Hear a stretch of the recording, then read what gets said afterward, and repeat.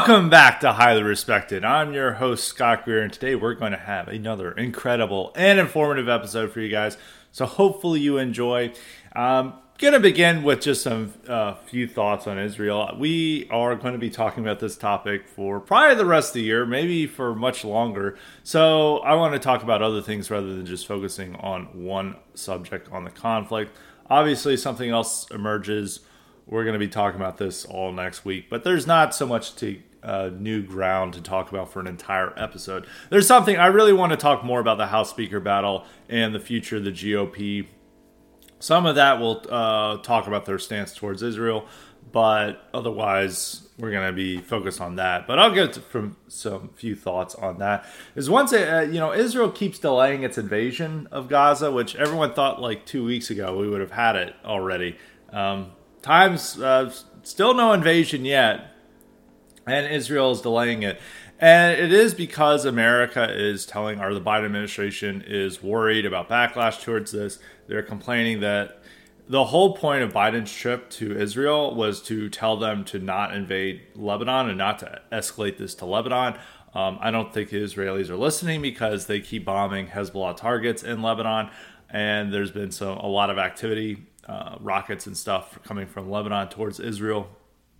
So I don't think that's going to work out too well for them. But we'll see. I mean, it's going to be very bad if it escalates into, they do a ground invasion of both Gaza and Lebanon. And they really are locked into this ground invasion of Gaza because of, public sentiment in Israel that they demand, revenge for the blood spilled in the terror attack, and they feel that a ground invasion is the only answer to that.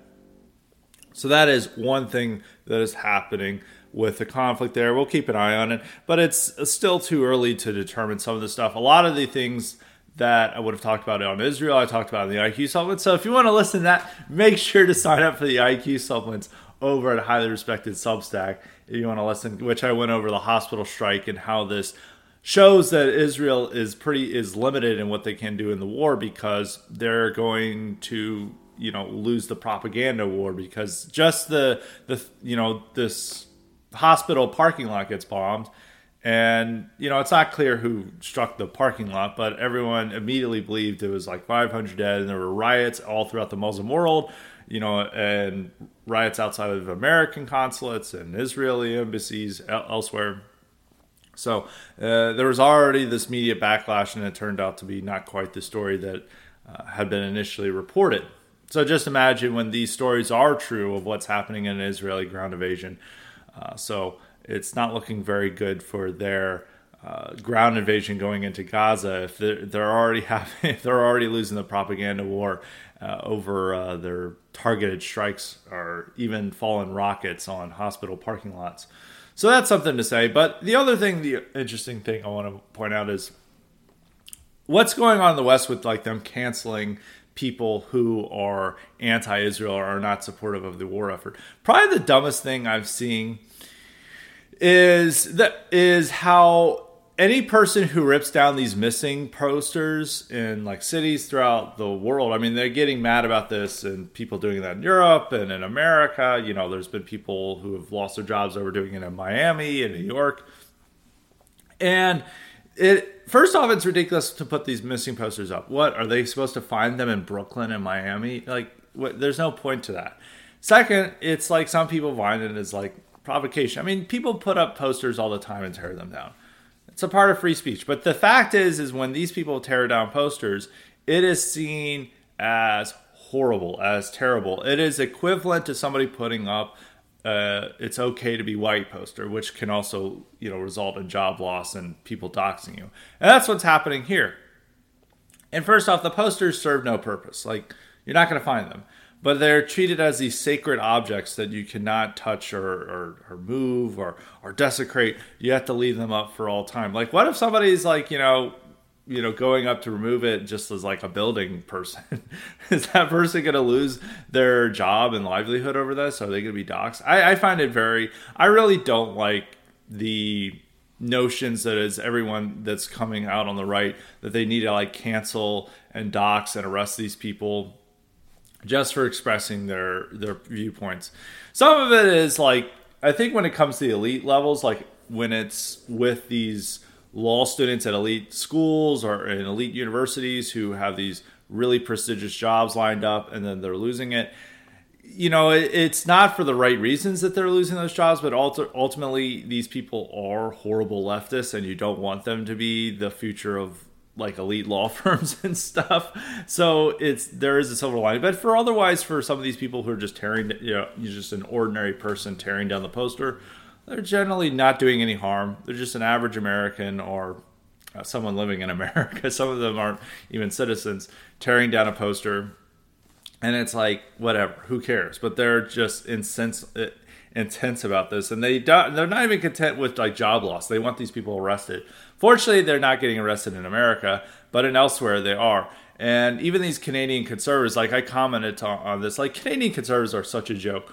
All they do all day is just tweet out Justin Trudeau's blackface photo and like, hey, Mr. Trudeau, you forgot this. Oh, look, the blackface photo. And then they lose elections by a landslide. Like, they're so pathetic. Like, Canadian conservatives are just a joke. All they do, and they just, for whatever reason, I follow a couple of them. But all the time, they're just, like, focused on this minutiae stuff. And they're like, oh, conservatives are about to win. And then they see the election. And it's like a joke country where everyone's like a libtard. And even if you know right-wingers in Canada, they all want to leave Canada. But the ones, the boomer con equivalent in Canada are there. And they've spent all this time complaining about how the government arrests them for, having churches open during lockdowns or protesting the lockdowns and the trucker protests. And they're all complaining about how the government uses their hate speech laws against them. But now their whole thing is complaining about the government not using hate speech laws against Palestine protesters. And it's like, look, you're arguing for the government to use its powers that it wants to use against you, but it wants to expand it just for the short-term gain of arresting Palestinians. And ultimately what they're doing is expressing... well, in Canada, they don't have the First Amendment, but in America it would be the First Amendment rights. And you always need to stand up for free speech. So I don't really like conservatives suddenly embracing cancel culture over this matter. And in certain areas, like in Canada, it's going to come back and bite them in the ass. So that's just the thoughts I've had. But we're going to move on to the GOP thing. Obviously, we're going to come back to this topic, I imagine, probably next week. If there is a ground invasion, that's probably what's going to be our main topic. So don't worry, we are going to get back to this, but I really want to talk about the House Speaker race. Not as much attention has been paid to it due to the crazy news that we've been happening all over the world, but thankfully, highly respected is going to be on the case. So on the House Speaker race, last week Jim Jordan was supposed to be the candidate, or supposed to be the speaker, but he couldn't get any votes. They had 3 rounds of votes, and each time he progressively got fewer or more no votes. It first started off with 20, then it went up higher. It still never got up to 30. I think the final tally against him was 25 votes, which is higher than any vote taken against McCarthy. And he had the negative progress on this. So he was defeated in that. And now there's 9 people wanting to vie for House Speaker. All the past candidates, Scalise, McCarthy, and Jordan are out of the picture. So now we're left with 9 people. Most of them are not very serious, but I'll read who all we've got here. We've got Jack Bergman. Never heard of this guy. Byron Donalds, who's one of the few black congressmen. A lot of people would know him. Tom Emmer, who is House Majority Whip right now. Kevin Hern, who's head of the Republican Study Committee. We've talked about him before. He was supposed to run in the initial round between Jordan and Scalise, but he dropped out. He's a serious candidate. Mike Johnson of Louisiana, Dan Muser, Gary Palmer, Austin Scott, and Pete Sessions. Pete Sessions been around for a long time. I remember he was like a powerful congressman even back like 10 years ago. So I don't know how much support he is. If I had to pick, Tom Emmer is definitely going to be one of the top candidates in this, and I would bet the other person who's going to be serious is Kevin Hern. Of the other people, I think Johnson and maybe Sessions may get some votes and may make a mark in the battle. They're supposed to have a meeting today, and I believe they're supposed to take the votes tomorrow. So we'll see. But if I had to pick, or if I had to say who are going to be the top two guys, I would say Tom Emmer and Kevin Hearn. Who would be better there? Probably Kevin Hearn. Emmer is not very good. Emmer, and a lot of the conservatives really hate Emmer. Tucker Carlson hates Emmer because he ran against Jim Banks. Jim Banks is like one of the few America First guys in Congress. And, you know, they ran against each other for House Majority Whip, and Emmer won in a very close battle, a very grueling battle. And so that has left a lot of House conservatives hostile towards him. So if Emmer is the nominee, the conference's nominee, I would expect him to lose in the votes on the House floor. So I don't think he would be the House Speaker. If I had to predict of those 9, I would say Kevin Hearn. But even then, I don't know. Because you don't really know. There's all these things are insider baseball. It's all these personality conflicts. It's not even really boiled down to ideology. It's all boils down to, you didn't support me in this battle. You didn't support on this issue. It's very much not ideological. It's all personality driven. And I guess there's like a factional element to this because there is the House Freedom Caucus versus everyone else. And what the House Freedom Caucus wants is not what everybody else wants. But even some of the House Freedom Caucus members go off on off the reservation. Like Ken Buck, who was a House Freedom Caucus guy, he opposed Jim Jordan for his own stupid reasons. So that is, they can't keep track of this. And so it's all personality conflicts, all extremely insider baseball. And people are trying to tie this into, America First versus the establishment when it's not even that. The Jordan fight really illustrated a lot of the problems with right-wing conservative media thinking, the conservative entertainment complex thinking. Because it was very funny when this is happening. They were all shocked that people were not voting for Jordan. And they're like, these people are betraying the American people. How dare they not vote for Jordan? This is how outraged that they won't vote for them. And it's like, in January, these same people who were complaining about people not voting for Jordan were the ones defending not voting for McCarthy. You can argue that it was better that they were voting for McCarthy and friend-enemy distinction, whatever. But generally for an ordinary audience or the people that you're wanting to make these arguments and persuade, they're going to remember that. And also, just a few weeks before, these same people defended kicking out McCarthy from the House speakership. And now they're complaining like, how dare they not vote for this person? And these same people a week before were the ones holding out and saying we'll never vote for Steve Scalise, and now they're complaining that others aren't going to vote for Jordan. And so this is like the way of negotiating. It's all these House Republicans saw through this bullshit are the moderate ones, and they're like, they can't threaten me. And that's true, they couldn't threaten them because a lot of them come from moderate districts. And this is not an issue of high importance to ordinary voters. I mean, they're noticing the House speakership, but for most ordinary people, they're like, this is just another sign that Washington, D.C. doesn't work. It's another sign of the swamp. And they don't, a lot of the people who read Breitbart and stuff, they like Jim Jordan, but, that's not the majority of Republican voters. They're not as concerned with this. And the threats to primary people and stuff, that's not going to even work. It falls on deaf ears. They know that threat is hollow. It's the same what happened. I remember when people were threatening to primary the conservatives who were starting to vote for McCarthy in January, and they're like, this person's going to lose their primary. And that's always what happens. I've been involved in this stuff for 10 years. And anytime there was like some type of vote or something that conservatives didn't like, they're like, people on the internet are like, we're going to primary this person. And rarely has that threat actually been carried out to full effect, has it actually worked. I remember there's been several times where Lindsey Graham was supposed to be primaried and lose his election, and he still stayed in power. And if somebody like Lindsey Graham, who is not well liked by a lot of conservative grassroots, far more than these guys, involved in the Jim Jordan voting against Jim Jordan, how do they expect to be primaried? How do they expect to have these threats carried out? And they generally don't work. There's been times where conservatives have been able to primary people they didn't like. It was at the peak of the Tea Party era in 2010 and 2012. They did take down a lot of incumbents. That didn't actually work in 2014. In 2014, they thought the Tea Party movement would carry on, and all these candidates they were championing would win their primaries. But the only one who won, the only Tea Party candidate who won against an incumbent that year was the one Tea Party candidate the movement hardly supported, and that was Dave Bratt against Eric Cantor. And Eric Cantor was the House Majority Leader, expected to be the next House Speaker after Boehner.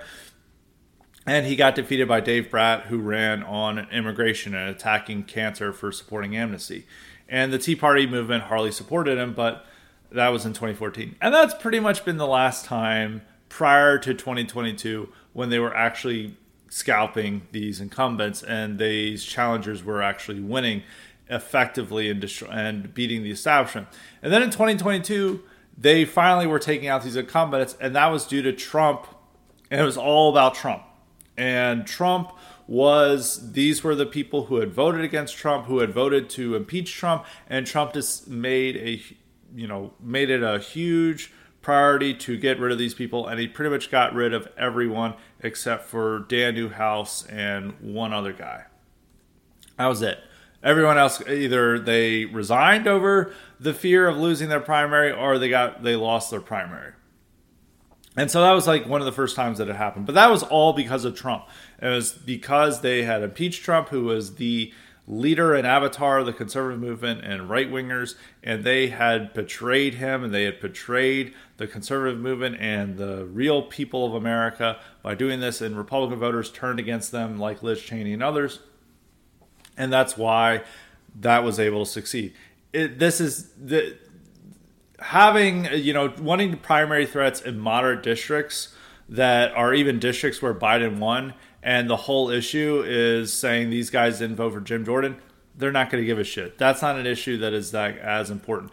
If it was like Trump involved here, if it was something like Trump involved, Trump has supported both McCarthy and Jim Jordan. He likes both. So it's, he's involved in his own matters. He's trying to win, he's trying to become president. He's trying to fend off his legal challenges. He doesn't have the energy to spend on these primary challenges. So they all know it's a hollow threat and they don't have to worry about it. And so the pressure campaign they built up against these congressmen ensured they voted against Jordan, because they'd have they'd have conservatives call in and with vague death threats and stuff. And that just pissed them off. And they're like, most of these people are outside their district. They don't even have to worry about these constituents. So they stuck to their guns. So it illustrated a couple different fallacies. One, that the conservative position or the right-wing position represents the will of the people, or the will of the majority. And that's what all these Jordan people were saying. It's like, this is the will of the real American people. This is what they want. And they're betraying that. Reality, most people don't give a shit. It's the House speakership, not caring. Trump impeachment, bigger deal. It's very important to Republican primary voters, but not really important to ordinary Americans. Now, when Jordan fight, not that important to Republican primary voters. So they're not really representing the will of the people. And when you build up this notion that you are representing them, you feel like you can do anything, but you actually don't have that popular capital to use for your side. People mistake conservative media consumers as the real American majority when they're not. And they're not even the majority of GOP primary voters.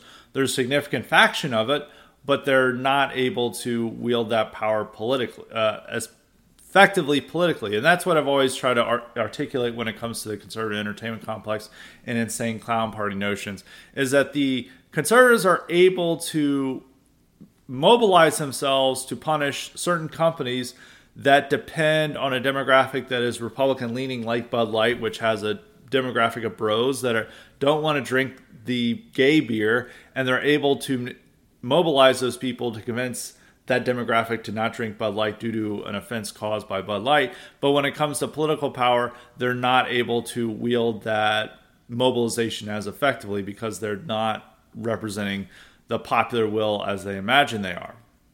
And the popular will is just not involved in the House speakership. They don't really care much about Jim Jordan. It's really just a major issue for Breitbart readers and Daily Wire listeners. But even for them, they're mostly, for Daily Wire listeners, they're mostly concerned about Israel right now. They're not that concerned about Jim Jordan.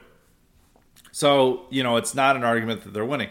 And the second fallacy is that just being tough or having the will or just, threatening to use, threats and all their things of like, we're going to destroy you is an effective tool for the right, is how we can get our way, doesn't actually work.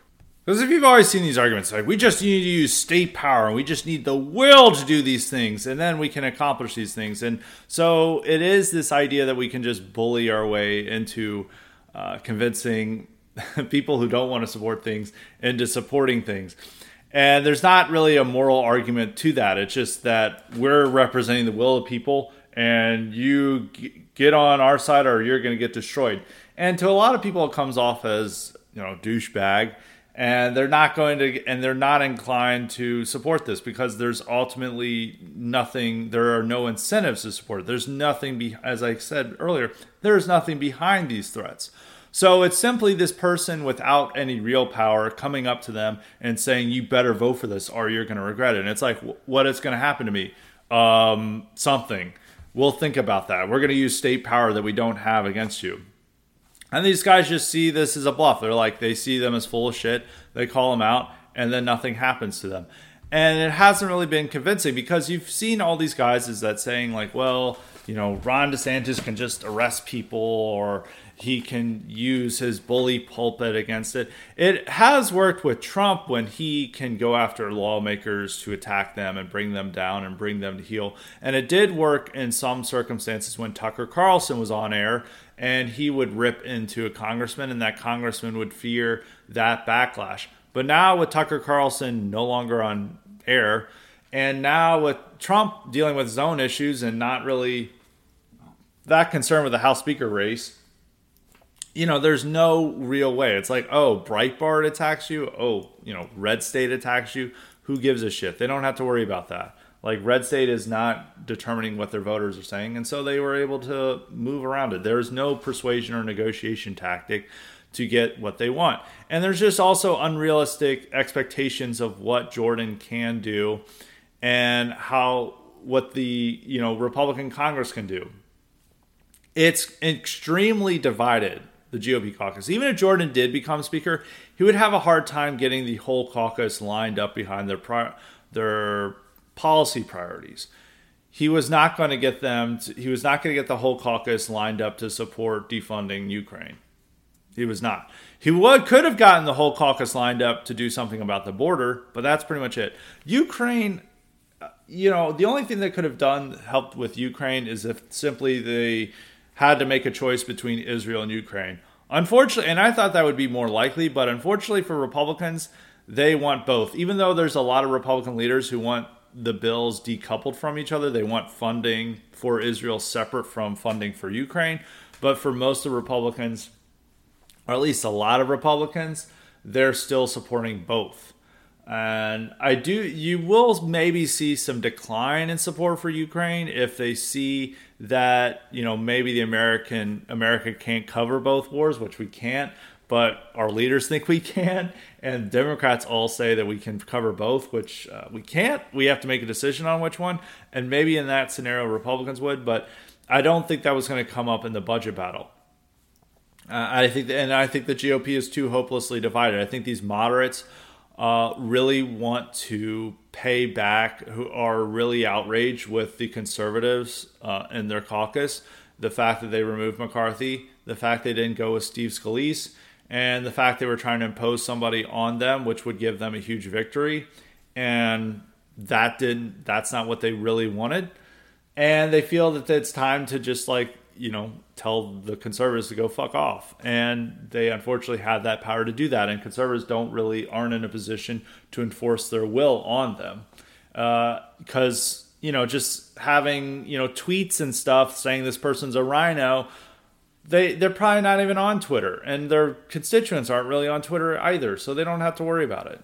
And so I think those are two big fallacies that I see a lot on the right, is that one, they represent the will of the people in the majority, which in a lot of cases they don't. And two, the only way to convince this is just through puffing out your chest and acting like a bully and just saying we're going to use state power because, and the Shredder mindset, the Shredder from Teenage Mutant Ninja Turtles, is that we're going to wield power and destroy you without any moral argument. Our convincing level of persuasion is an actual effective tactic to get people on your side is actually not an effective tactic.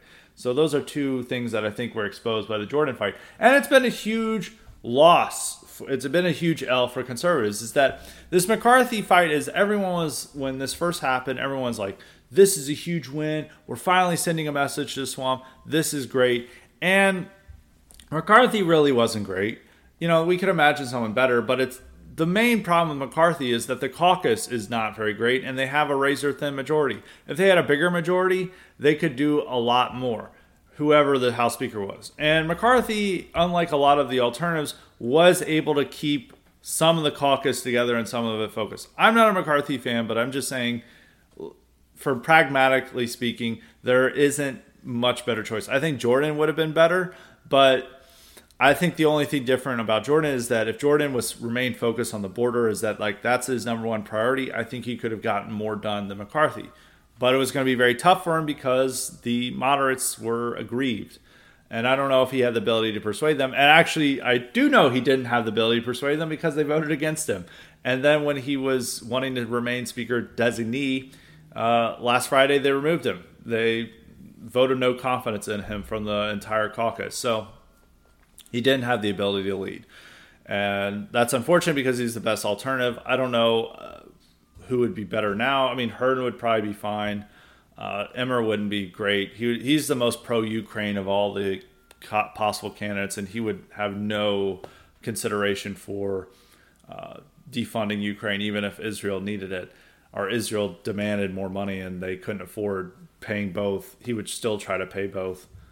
But in any case, is the situation better for conservatives to accomplish things on Capitol Hill with McCarthy gone? And the answer right now is no. Was a serious message sent to D.C. through McCarthy's removal? I think at first, if you would have gotten someone better, maybe. But at this time, I don't think you're going to get anyone better. You're going to either get someone worse in Emmer, or maybe someone equal, but maybe not as quite able to get the caucus together and caucus focus. So I don't think you really accomplish anything. And most of what the original motivations for getting rid of McCarthy were personal. I mean, as I need to emphasize, this is very little to do with ideology. It's mainly that they have personal differences with McCarthy and stuff. And they're probably legitimate, but this is not something that concerns ordinary voters in the same way it concerns congressmen.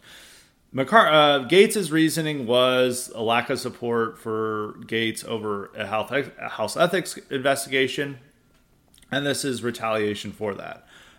And that was his vote. Nancy Mace, Burchett, Ken Buck all had idiotic reasons for wanting to vote against McCarthy. So it wasn't quite an ideological, like, establishment versus America First. I mean, Nancy Mace, Ken Buck are not America First whatsoever, and they're just standard, Republican types. So it wasn't quite illustrated that. And then you're like, well, now they're going to stand up for the people. And there was all these types of demands that they're saying, like, well, McCarthy didn't release every single minute of J6 footage, but he released a ton of it, and he kept releasing more and more of it that was demanded by conservatives. He had launched an impeachment inquiry into Biden because that's what conservatives wanted, even though a lot of moderates didn't want that.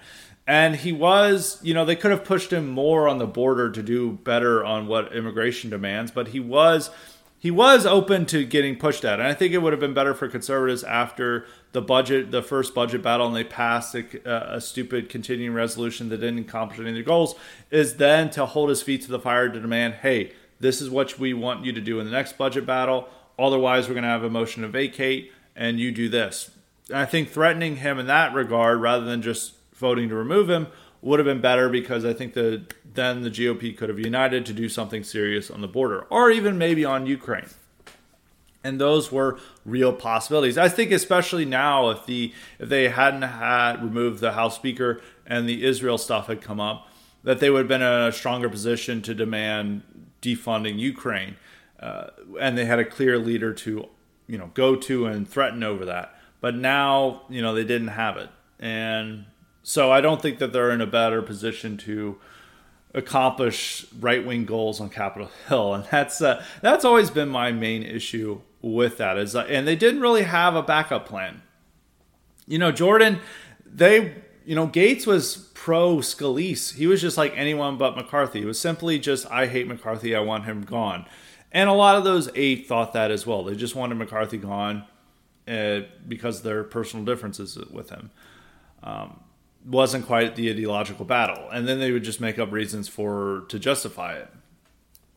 And even what it comes down to, like the things of broken promises, these aren't really major concerns to anyone. Like the annual appropriations bills, like no one gives a shit about that outside of Washington, D.C. And this is all just Tea Party nonsense that, it's like, we're limiting government, we're cutting spending. No one gives a shit about that, especially with all the problems facing our country today. It's, not what the people care about. But then they're pretending this is what the people care about, but it's not. And this is what their justification for getting rid of McCarthy was. If it could have been that he was not wanting to do anything on the border or any of these other concerns, then that would be a serious justification for it. But that wasn't even the concern. It was all over the particular way they're passing appropriations bills, which is insider baseball. No one outside of the Washington, D.C. cares about it. And that was their saying the will of the people rose up and said they wanted to get rid of McCarthy. Maybe most Republican voters said that they was fine with getting rid of McCarthy, but it's not a high priority for them. And they haven't figured out someone better to replace him yet.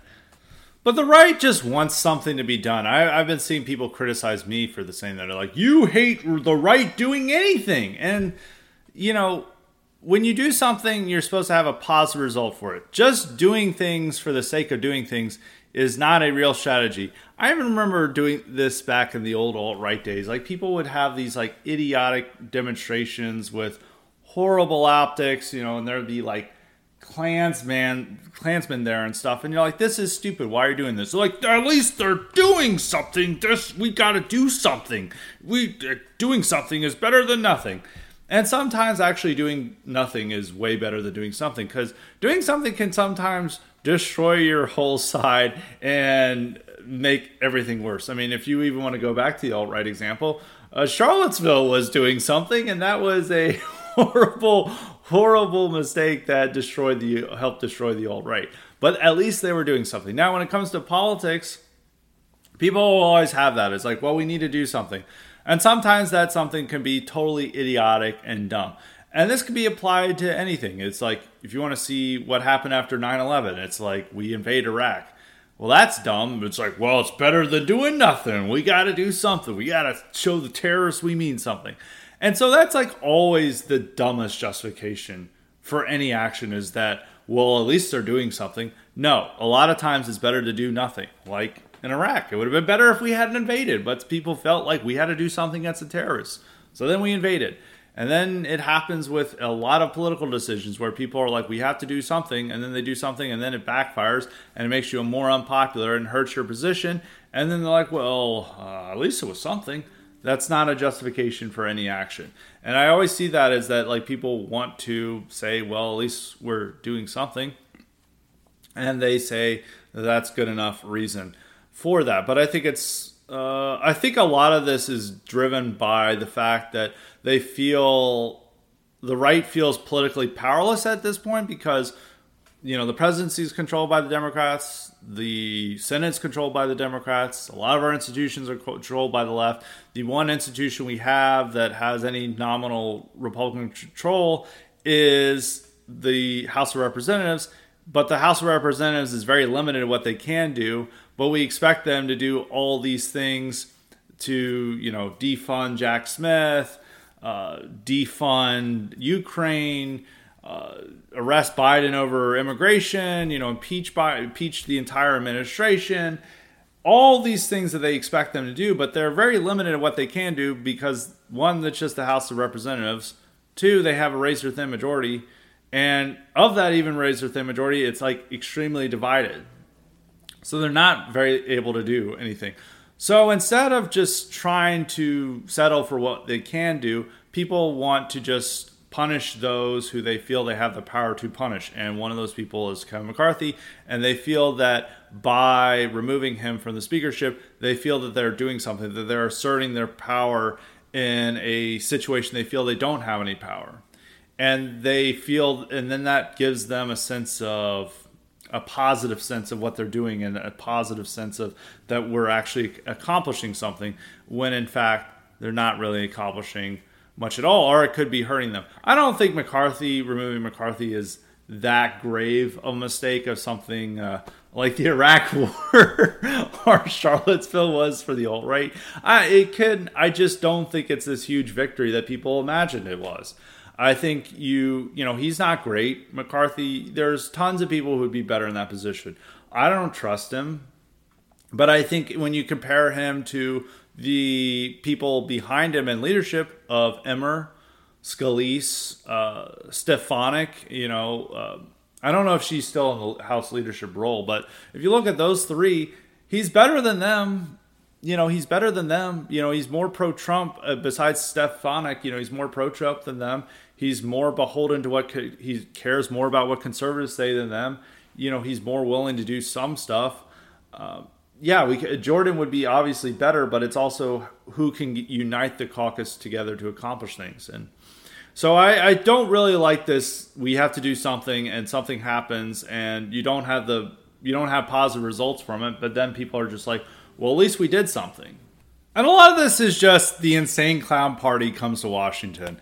I know this is already, some people are upset about this. I don't know if this segment's going to go well, but I have to admit, this really is what the insane clown party looks like when it's taken to a legislative task. And I was even talking about this last week. Just look at the clowns that dominate the Republican Party on Capitol Hill. I like Matt Gaetz. Matt Gaetz still has a lot of potential. That's always been my issue, is that this could hurt him and his ability to gain more power within the GOP, and it might not have been the smartest move, but I'm still very pro Gaetz. I still think he has a lot of potential. He's still very charismatic. He's still solid on all the issues. So otherwise, but we're able to disagree and see that there's maybe some weaknesses to some positions he takes, but I'm still very pro Gaetz. I just think it was not the wisest decision. But I think if you look at the rest of the GOP, it's just like clown show. Like Lauren Boebert, MTG, clowns. These guys like dressing up in IDF uniforms, and Brian Mast, clowns.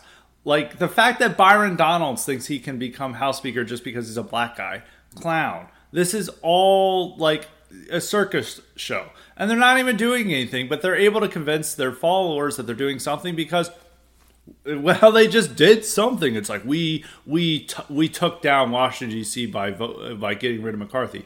It's like, oh, well, are you securing the border? No. Are you helping to ensure Ukraine doesn't get more of our tax dollars? No. Oh, then what are you doing? You're not actually doing something. You're just sounding like you're doing something. But that's enough to convince the conservative entertainment complex that you're actually doing something. And so when it comes to the insane clown party taking Washington, rather than actually shaking up Washington and making the swamp work for America, it's all these people just doing these hijinks and shenanigans to get themselves media attention and more retweets and more small dollar donations, but they're not actually changing America. It's just like they turned Capitol Hill into a carnival.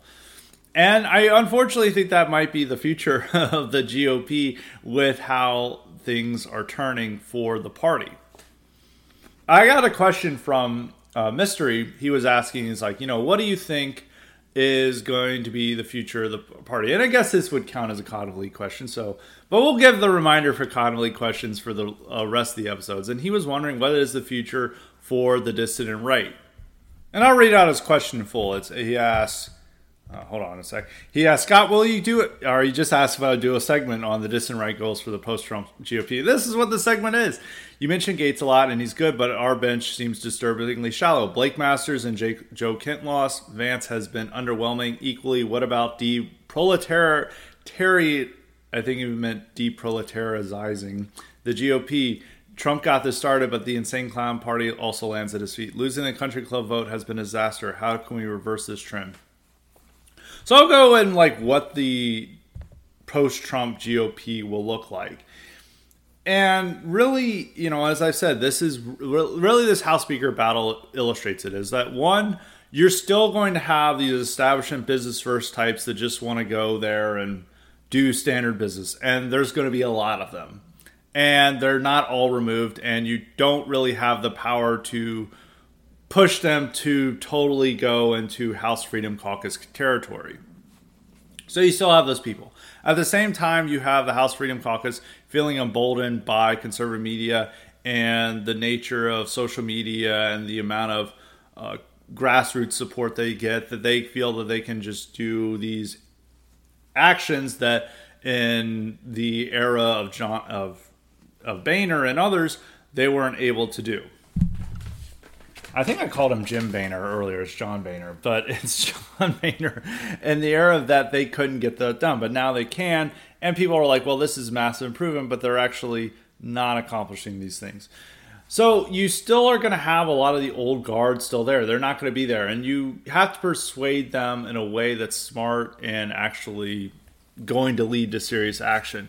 And so far, it's not doing that. When it comes to what type of leadership we have or what goals we can have, we do have a shallow bench.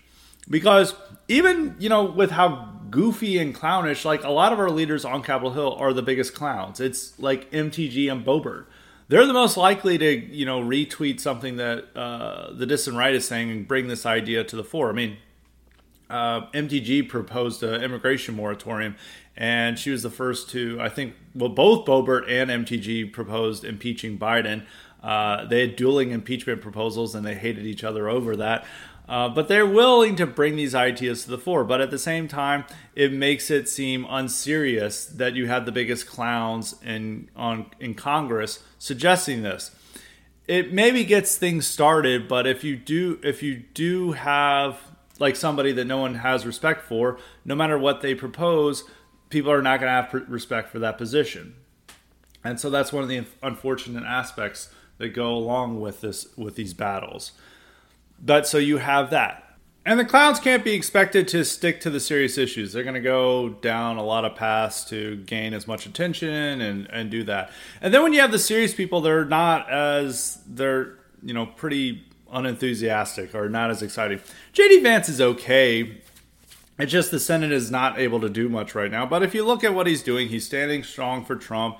He's questioning the Ukraine war. He's still talking about immigration. It's just more his style and personality. It's not given to be that type of strong right-wing leader we have. I mean, the best senator right now is Tommy Tuberville, who's just like a awakened boomer who just like goes off. He's like, immigration is destroying Europe. Reparations would reward criminals and stuff. And it's like, if I had to look on rhetorically and even on actions, he's single-handedly holding up all these military actions because the military is too woke and too left-wing, and he wants changes. And he can't be convinced to change that. And I think that's a respectable position. And if I had to ask who was the best senator, I would say Tommy Tuberville. Tommy Tuberville even defends quote-unquote white nationalists in the military. Like, he is, rhetorically and action-wise, this guy is by far the best. But you wouldn't have expected him to be the best because he ran against somebody we thought would be the best in Jeff Sessions, and he won, and we were disappointed with, this guy's be establishment dude. And then he gets into Congress, and he's one of the best guys. He is the best senator there. And so that could be somebody that you have. But I don't think you can expect Tommy Tuberville to be the leader, the next rising leader. I think he's in his 70s. So he's just kind of an awakened boomer, which is awesome. I appreciate that. But you can't really expect him to be the leader of the rising generation. Blake Masters lost. Blake Masters may get in the congressional race, but he's going to have a tough time. I don't know if even Trump will endorse him because the guy's running against Hamada or I'm probably not even pronouncing the guy's correct name, but the guy who's in the race is also extremely pro-Trump and has a lot of cachet among Trump supporters. So that guy might get even the nomination or get the Trump's endorsement. So I don't know what will be there. Yeah, you don't really have that type of. The real problem we have is we don't have a serious people who are up there arguing for our issues. We have a few, but a lot of them aren't. They lack that type of energy and excitement. You know, you do have like the JD Vance and the Josh Hawley, who sometimes go into this stuff, but they're not really 100% there. And also they go through a lot of cringe stuff. Hey, Josh Hawley is supporting these UAW strikers. That's just like ridiculous. And he also had this stupid speech after George Floyd's death, where he was talked about how that was one of the worst things he's ever seen. And so he just doesn't have that charisma. He doesn't have that personality either to really illustrate that. The only person who really combines that with the personality, with a degree of seriousness, even though he sometimes gets lumped in with the clowns, but he is a step above the clowns, is Matt Gaetz. That's really the only person we have who is somewhat serious enough. Like, people do take him seriously in a way they don't take MTG and Boebert seriously. Not as seriously as we'd wish, and maybe that's due to some of his own actions, but what he says matters, and the GOP does take notice of him. He's as serious as Ted Cruz was in Ted Cruz's first term. Ted Cruz had a lot of the same reputation as Matt Gaetz did when he first got to Washington, because he was helping to shut down the government, and the establishment really hated him and denounced him in the media, much like they did with Gaetz. So I think he's serious enough. He's far more serious than all the other clowns that we have. And he's able to do things. I mean, he did do the motion to vacate. Made not the smartest decision, but he is that. So really, when you're looking at a congressional level, and for rising generation is that they're youngish, they're under 60, you really just have Gaetz on the GOP level. So there's not a deep bench after Trump. I mean, you look at somebody like DeSantis. DeSantis just does not have the personality type. Does not have that level, and the way he's just ruining himself, and it's just the bad vibes all around. Like, his campaign just is like extremely angry, extremely arrogant. They still think they're going to sweep this election, that he's actually the dominant front runner, even though he's in some polls slipping to single digits and is virtually tied with Nikki Haley now. But that's like some of the leadership. He just doesn't have that spark. He's like has a terrible personality, terrible charisma. He's not somebody who could be a leader of the movement. And we're left with just Gaetz. Josh Hawley doesn't have that either, and certainly not. And JD Vance doesn't have that. So that is one thing we definitely lack, is that our ideas are getting out there more in the mainstream. A lot of these staffers in the House and Senate are adopting a lot of these ideas and then sharing them with their lawmakers or with their bosses. And there's a lot of surprising establishment people who are now saying things that would have only been said in our corner a few years ago, like Tommy Tuberville. And even Bill Hagerty, who's a Tennessee senator who's very establishment, he's very strong on immigration. No one would have expected that, but it's a lot due to his staffers. So you are making those little impacts, but in terms of like having a clear and definite leader for somebody who's going to replace Trump, because Trump, can't be around forever, obviously, you really just have Gaetz who fits that bill. And Gaetz has a few issues, but he's the best we have, because otherwise you just have a lot of clownishness. And I think clownishness is going to be a lot to the it's going to be a lot of what we're going to see in the future.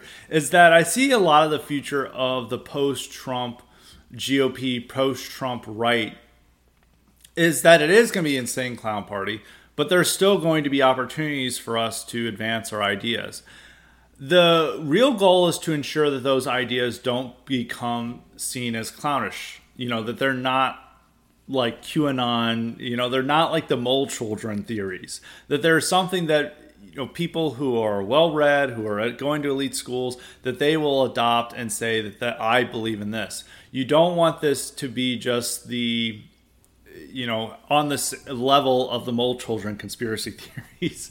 And that's a real point that we have to do in the future. And there's going to be a ton of opportunities for us, but we're also going to be dealing with a lot of cringe and a lot of stupidity from our side. I mean, I saw there is a new rap song that came out that Michael Flynn was endorsing, and it's like this song shows what's going on in America, and it has like three guys racially, I guess they're all Hispanic, because one guy is like Latinos for Trump or something, and that's like his name. And he's like the rapper, and it begins with a fat guy who I assume is a Hispanic, but race unknown. He could be black. Even that Forgiato Blow is actually white. That's actually the funniest thing. They're post-Trump, post-racialism is this. They're moving beyond black and white or any known race. They're just becoming something else. That's like the multiracial working classes, that they're all mixed up and you can't tell what they are because of the face tattoos and other things and the wigger wear that they're wearing. But this guy, they began with a dude with a cowboy hat on. He's doing a type of, pop country singing over something, and then it goes to rap music, and it's like just like downright terrible and stupid. But it's like a lot of our audience loves that. And that's like what I talk about with the Insane Clown Party, is that you're going to have just a ton of stupidity, a ton of things that we're not going to be supporting, but there is at the same time, you're going to have a ton more opportunities to influence lawmakers, to influence what conservative media is talking about, to influence what the American majority is thinking about and discussing and feels is important. At the same time, you're going to have to find a position that resists the clown show, that rises above the Insane Clown Party and focuses on what's serious and important. And I think it's also going to be important that when it comes to actions and what we support, is that a lot of people are going to be tempted to support whatever's seen as the most anti-establishment move, or whatever the GOP conservative lawmakers, whatever the hardest position that they're taking, will instinctively support that, just as habit. But I don't think that might be the right position. I don't think we should oppose them outright, because those are the people most likely to spread our ideas. But we shouldn't just single-mindedly embrace all these things and follow along with March stuff, because a lot of times doing something is worse than nothing, and a lot of times you're just going to be associated with the clown show, and you don't want, as this is the theme I keep emphasizing, you don't want to do that. And so when it comes to the House Speaker race, I think that a lot of our guys were wanting to support the McCarthy thing because they see this guy as a terrible establishment shill. He's pro-Ukraine. He sucks. We want to eliminate the establishment. We want to make the party better. And I think that's an understandable position, and that's a position I sympathize with. But, not everything that happens in that level is going to go the way we expect, and sometimes it can end up worse. And I'm worried that could happen with the House speakership. And too many times it can look like we're just supporting the clown show rather than supporting actually making our country better and actually putting our country on the right track. And so that's going to be a challenge in the future, because Trumpism without Trump is not this, boring stuff that's like Josh Hawley is wanting, and we're just focused on workers' rights and stuff, and we're avoiding the inflammatory rhetoric and the entertaining rhetoric. It's more that it's going to be the entertaining and inflammatory rhetoric without the policies. So everyone has always imagined that Trumpism without Trump would be the policies without the rhetoric, but instead Trumpism without Trump is going to be the rhetoric without the policies. It's the carnival without the America First positions. And I view that as a lot of what we're seeing with the House Freedom Caucus, because they're not fighting for what we care about most, which is immigration and foreign policy and those type of things. They're just focused on like taxes and spending cuts. Like no one gives a shit about that. But they have the clown show aspect to them, so people gravitate towards it for just that reason. And you can even see this with some of the MAGA raps and stuff. Like you could see MAGA raps like celebrating Jim Jordan or tax cuts and stuff, and it's like it's just the carnival without the policies. So that was something wrong that everyone hoped for. They just wanted the policies without the carnival, but instead we're just going to get the carnival without the policies. So, but at the same time, that doesn't mean an end for what we believe are a elimination of opportunities to do something better. It's just a new challenge we have to face and a new paradigm that we're going to have to overcome. A final thought I have on this is that a thing we have to emphasize is to not lose our being or not lose our spirit. There's a big part of the Greerhead Pledge is about restoring a type of WASP ideal or WASP norms. Is that we're dressing nice, we're looking nice, we're not smoking weed, we're not getting face tattoos, we're not listening to rap music, we're not becoming Redditors and following along with Marvel movies. We're making ourselves better and we're transcending the moment. And a lot of that is going to require us to not descend into this level of the serious multiracial working class that's going to be serving as a large part of the conservative constituency in the years to come. And this multiracial working class is not going to be what people like Josh Hawley imagine it is. It's going to be people who are totally down for the clown show.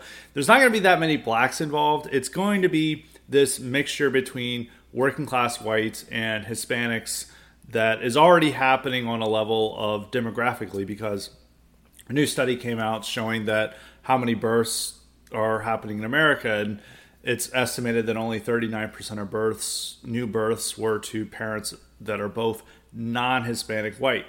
And a lot of the interracial marriages and couplings that are happening among whites are with Hispanics. And it's usually happening at the working class level, the downscale level. And that's just what's happening. If you talk to anybody who's like in these communities, they say, a lot of the young girls that are there are now marrying Hispanic men for various reasons. They think that they're more likely to commit early on.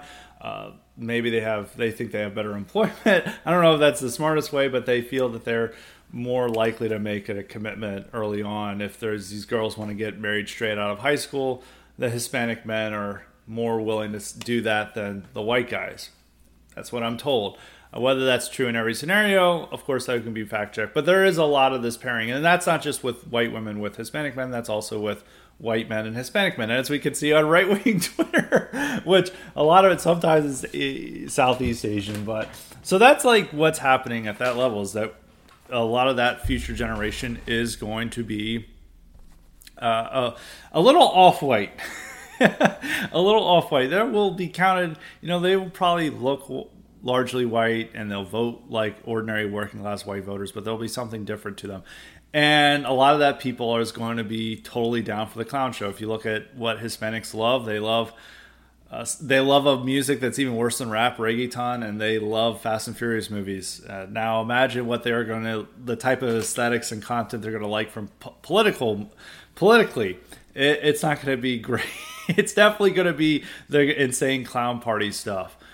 So you do have to resist that temptation to become just like them, because I feel that a lot of times for our side, we think that anything associated with working class whites or downscale whites is inherently good. It's awesome. It's what we have to associate with. Sometimes it's like fine to associate with these things like NASCAR, country music, that type of stuff is fine. I don't think there's anything wrong with it. And it's like, oh yeah, libs can't handle this. That stuff's fine. But a lot of times they will just celebrate their behavior. It's like, not getting good grades in school, or having kids out of wedlock, or these not actually providing a stable home for these kids. A drug addiction, alcohol. There's a lot of problems that happen with associating with the downscale communities. It's a little bit arrogant way of saying it, but you know what I'm saying. I feel over time that a lot of people are going to be like this white Hispanic mixture, this white Hispanic working class that's going to be still largely conservative despite the mixture with Hispanics, and people are going to be like, this is who we got to support and this is who we got to celebrate. Instead of the Greer Head Pledge, they're going to have the Gutierrez Head Pledge of some sort. And we have to avoid that temptation to go into that. Is that we do want to, no matter how much the country falls away from that Anglo-Protestant founding stock of ours, we have, and ignore the Protestant thing. It's like you can be Protestant or Catholic. We're not into religious sectarianism here. That as the country moves away from the Anglo standards and Anglo demographically, the dissident right must stand firmly for the Anglos and for our standards and the way we dress and the way we comport ourselves and the way we handle ourselves, because we should not succumb to the prol drift or the proletarianization of the right that everyone is going with.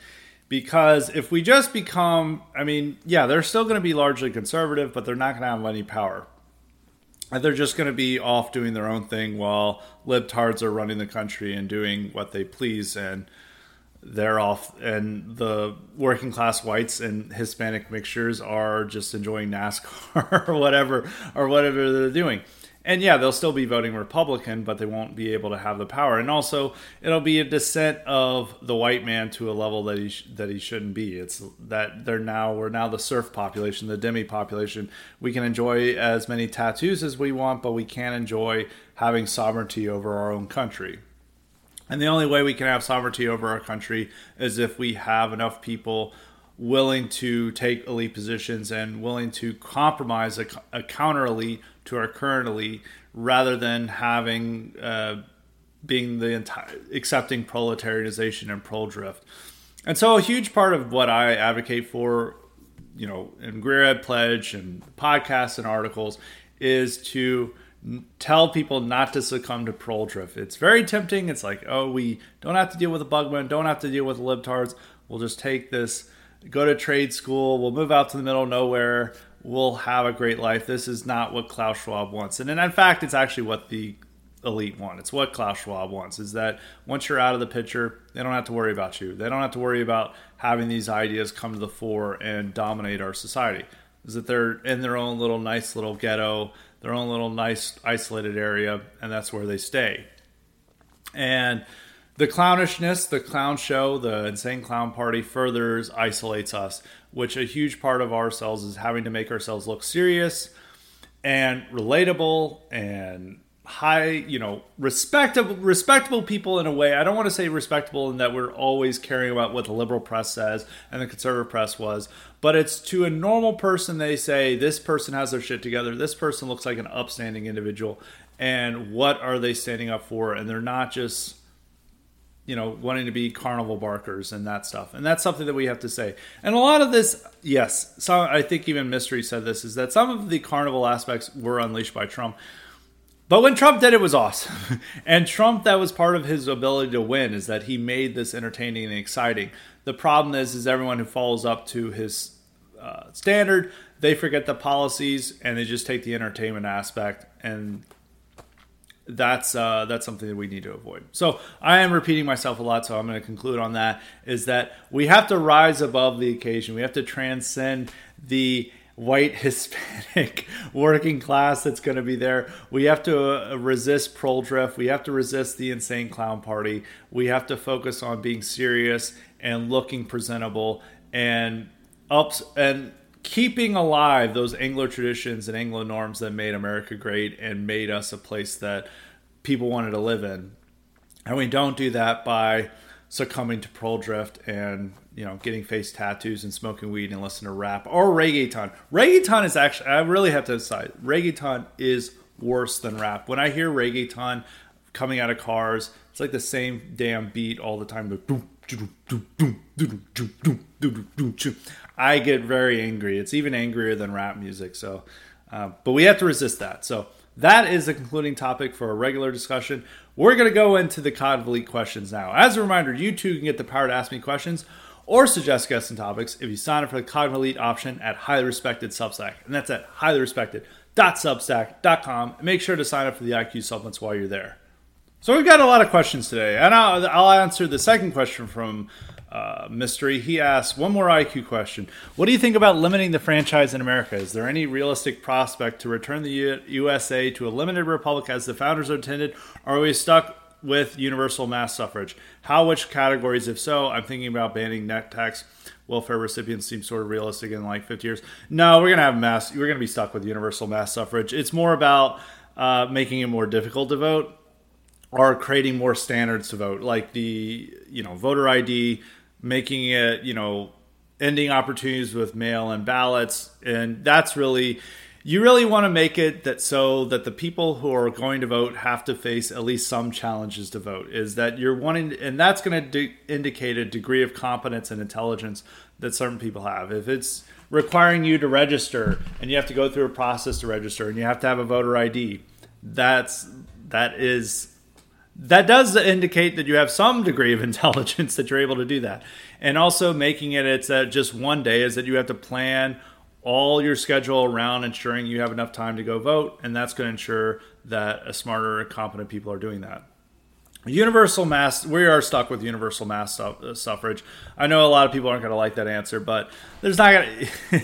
You're not going to convince people to repeal the 19th. Not democratically at least. So we talk about it. It's funny. It's funny memes. I'm not like bothered by the memes and stuff, but no, realistically speaking, no, we're stuck with universal mass suffrage. So it's about election reforms to ensure that it's not that we have to oppose efforts like automatic voter registration and expanding mail-in ballots and stuff. And that's really where we have to come down to, rather than trying to overturn universal mass suffrage. And a lot of that stuff would be directed towards our voters. I remember when Trump was winning the primaries back in 2016, a lot of conservatives said we need to restrict the franchise because they felt that it was all these dumb working class rubes from the trailer park, when in fact it was not. It was generally the people who were middle class from those areas who were seeing how their communities have been destroyed, and they were voting for Trump. But conservatives imagined it was all meth heads, so they wanted to have they wanted to bring back poll tests, and even they had to pay a fine to vote, and that stuff is just so unbelievably unpopular that you wouldn't do that unless there's like the thing is, if you cancel out universal mass suffrage, that's generally a sign that we're no longer a democracy. So it's like, why do you even, voting would probably not be important in that scenario. So, but if we still have voting in elections, it's going to require some type of democracy, and there's no way you're going to overturn universal mass suffrage. Even the standards aren't like that. It's like owning property and stuff. It's like, the way our country is now is that no longer owning your own land doesn't quite mean the same thing as it did back in the 18th and 19th century. So, yeah, we're stuck with it. We just have to make the best of it. But there's ways you can do that. There are ways you can do that. You can make voting harder. I don't even want to make voting, I don't even like the way of phrasing it as harder. You just have it as more of a challenge for people to go vote, and we're able to do that. So that is it. So now on to the next question. This comes from K-Max. And he's asking, in keeping with the previous question about Harvard supporting Hamas and the backlash helping our side, many Jewish wealthy donors are now saying they will no longer donate money to Harvard and other Ivy League schools. Was this a goals of ours over wokeness? We need to defund top universities as long as they taught critical race theory and kept bashing white people. Does that help us do that? Or do you think this will only stop the pro-Hamas stuff? Will it stop the anti-white stuff? No, it's only Hamas stuff. I mean, I think it's outrageous that these donors didn't give a shit about all the anti-white stuff, and now they're caring about. And it's not even professors; it's just random students who are being anti-Israel. It's not like this is coming from the official administration or even most of the professors. It's just simply coming from student groups, and now they're wanting to fund the university over what their students are doing rather than what the university is teaching. And universities are teaching anti-white stuff. Instead, they're just demanding that their universities censor more speech of their students and come down harder on that, and that the university takes position on a foreign conflict. So no, I don't think it. I think the only way that it has any type of benefit for us is that some of these random leftists who are just horrible leftists, and when they're wanting to take elite positions at law firms or financial firms or whatever, they're not getting that job, which it's not a huge win. It's not a major win, but it is nice that these horrific anti-white leftists aren't getting that. But outside of that, there's nothing really good from this. This is all just Palestinian stuff. And that actually answers his other question he had. I think he has a third one I'm trying to look for. But he asked, it was a Richard Hanania tweet, this, and he said, Hanania tweeted, regular conservatives are being smart and understand that whenever you can hurt BLM and campus radicals, it's generally a good thing. Sulking is bad and doesn't get you anywhere. Calling out anti-white discrimination on the right has never been more acceptable, so things are moving in the right direction.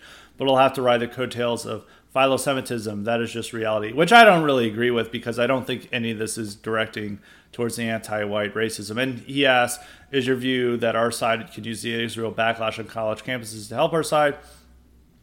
No, I think it's all just going to be Israel stuff and Palestine, and limiting like student speech and what they can say. Is that they're going to be more concerned with ensuring that a lot of people are not allowed to say these things. So that is the question for that. He has another question. But I'll go back to that. We've got a lot of questions, but we'll answer it later once I find it. And this question comes from Augsburg. He said, "Hey Scott, what is your opinion on progressive rock? On the one hand, it seems to embody more of a dignified, higher class side of rock, with performers dressing in a more dignified manner than your average rocker, and the songs being more complex lyrically and structurally. It was also a conscious reaction of British musicians to a return to a European classical style that required more compositional intelligence than largely black-influenced American rock and roll. But on the other hand, most of the famous prog rockers are quite libtarded. Peter Gabriel, John Anderson, Roger Waters. Well, Roger Waters is now kind of anti-woke, so maybe not that. And most of the fan base are crusty boomers who still hold on to their hippie value system, indistinguishable from cringe classic rock culture at large. It is pretentious and very white, and punk rockers hated it, which in mine is a good thing, but it is also, like much industrial, filled with lots of degenerate elements like androgyny, anti-colonialism, environmentalism. Further thoughts? You're very usually good on music genres." This is a great question, and I answered it in an IQ supplement on prog rock from 2021, so I encourage you to listen to that. I like prog rock. I don't really agree. I don't think it has many degenerate elements like androgyny. I mean, they were... like, all rockers kind of dressed in the same way. They kind of dressed in a goofy 70s while I don't think it was very androgynous like in the way that synth pop was. And it's very positive, optimistic music. It's not like heavy metal and industrial, which are kind of like dark and negative and reveling in the darker sides of man's nature. And it does have a lot of classical influence. It's interesting to listen to. It's a little goofy. I don't know if it's held up as well as metal, and I don't think it has as quite as the powerful impact of metal does. And that's it. But I like it. I think Genesis is awesome. I love Vandergraaf Generator, Camel, King Crimson. Yes. So I like all that stuff. But I have a fuller answer to this in an IQ supplement. And he says that this is more suitable for an IQ supplement. Thankfully for you, Augsburg, we already have an IQ supplement, so make sure to listen to it. So I like prog rock. It's maybe not held up as well as other genres, but we are still very much into it. So we're going to try to find the other K-Max question. Maybe he didn't ask it. I thought he had another question, but no, it doesn't appear he does. So we are going to go back to our other questions. We've got a lot today. We've got one from a great name, Fake Cell Eradicator. And he asks, is there merit legitimacy in being just as concerned about zoning and property law reinterpretation as there is about open borders, mail-in ballots, weaponization of the courts, and selective prosecution, etc.? If I remember correctly, Obama tried to have his HUD declare that any zip code that was something like 80% white would be required to receive the blessings of Section 8 housing and our multifamily rezoning. It is kind of crazy to think about how much of a neighborhood our entire town could change in less than 6 months if a developer was able to buy 4 or 5 adjacent single-family plots and build a 20 to 30 unit apartment complex and a parking lot. Over 100 plus magicians. Is something as bland and out of sight as single-family zoning and building code one of the cornerstones that still allows for a semblance of respectable civilization in select areas? If this resurfaces as a leading policy initiative for prominent leftist advocacy groups, it seems right for HUD to do one of those ruling updates or policy reinterpretations like the ATF does and just arbitrarily change the law. No, it is just important because this directly affects people's lives. I mean, imagine you have a nice suburb and then Section 8 housing comes. That totally destroys your property value. That totally destroys your neighborhood. That destroys your community. And they're actively trying to do that. No, Biden is trying to do that too with overturning these zoning laws and stuff. And they're just as important. The problem is that they don't... It's harder to advocate for it on the way that you do with immigration on a national level, but on a local level, it's more important. And this is where it's very important that you know who your local city leaders are and your community leaders are, and that they're opposed to these initiatives, because that's generally how they occur, is that they put them on the ballot, and everywhere they go, they're trying to overturn these laws to make their communities shittier and more diverse.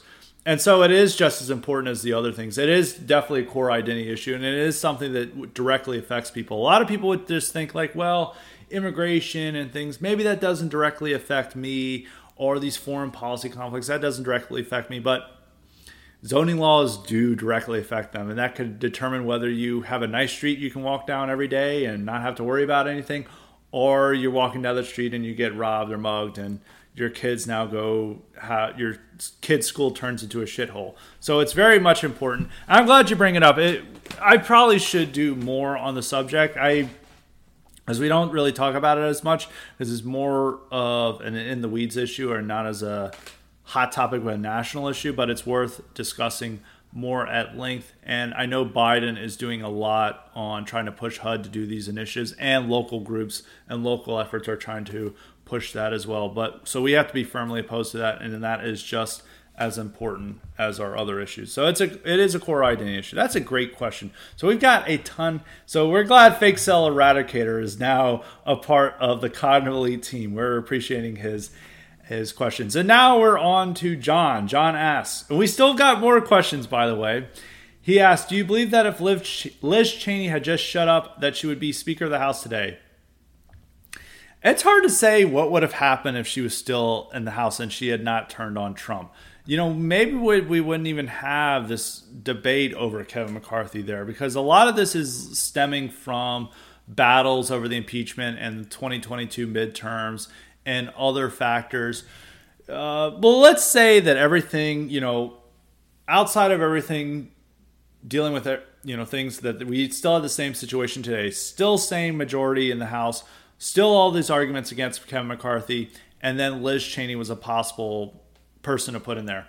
I don't think she would have been any better position than Steve Scalise. Steve Scalise had a lot more cachet among conservatives than she did, and he still couldn't get the House speakership. So, no, I don't think she would be House Speaker.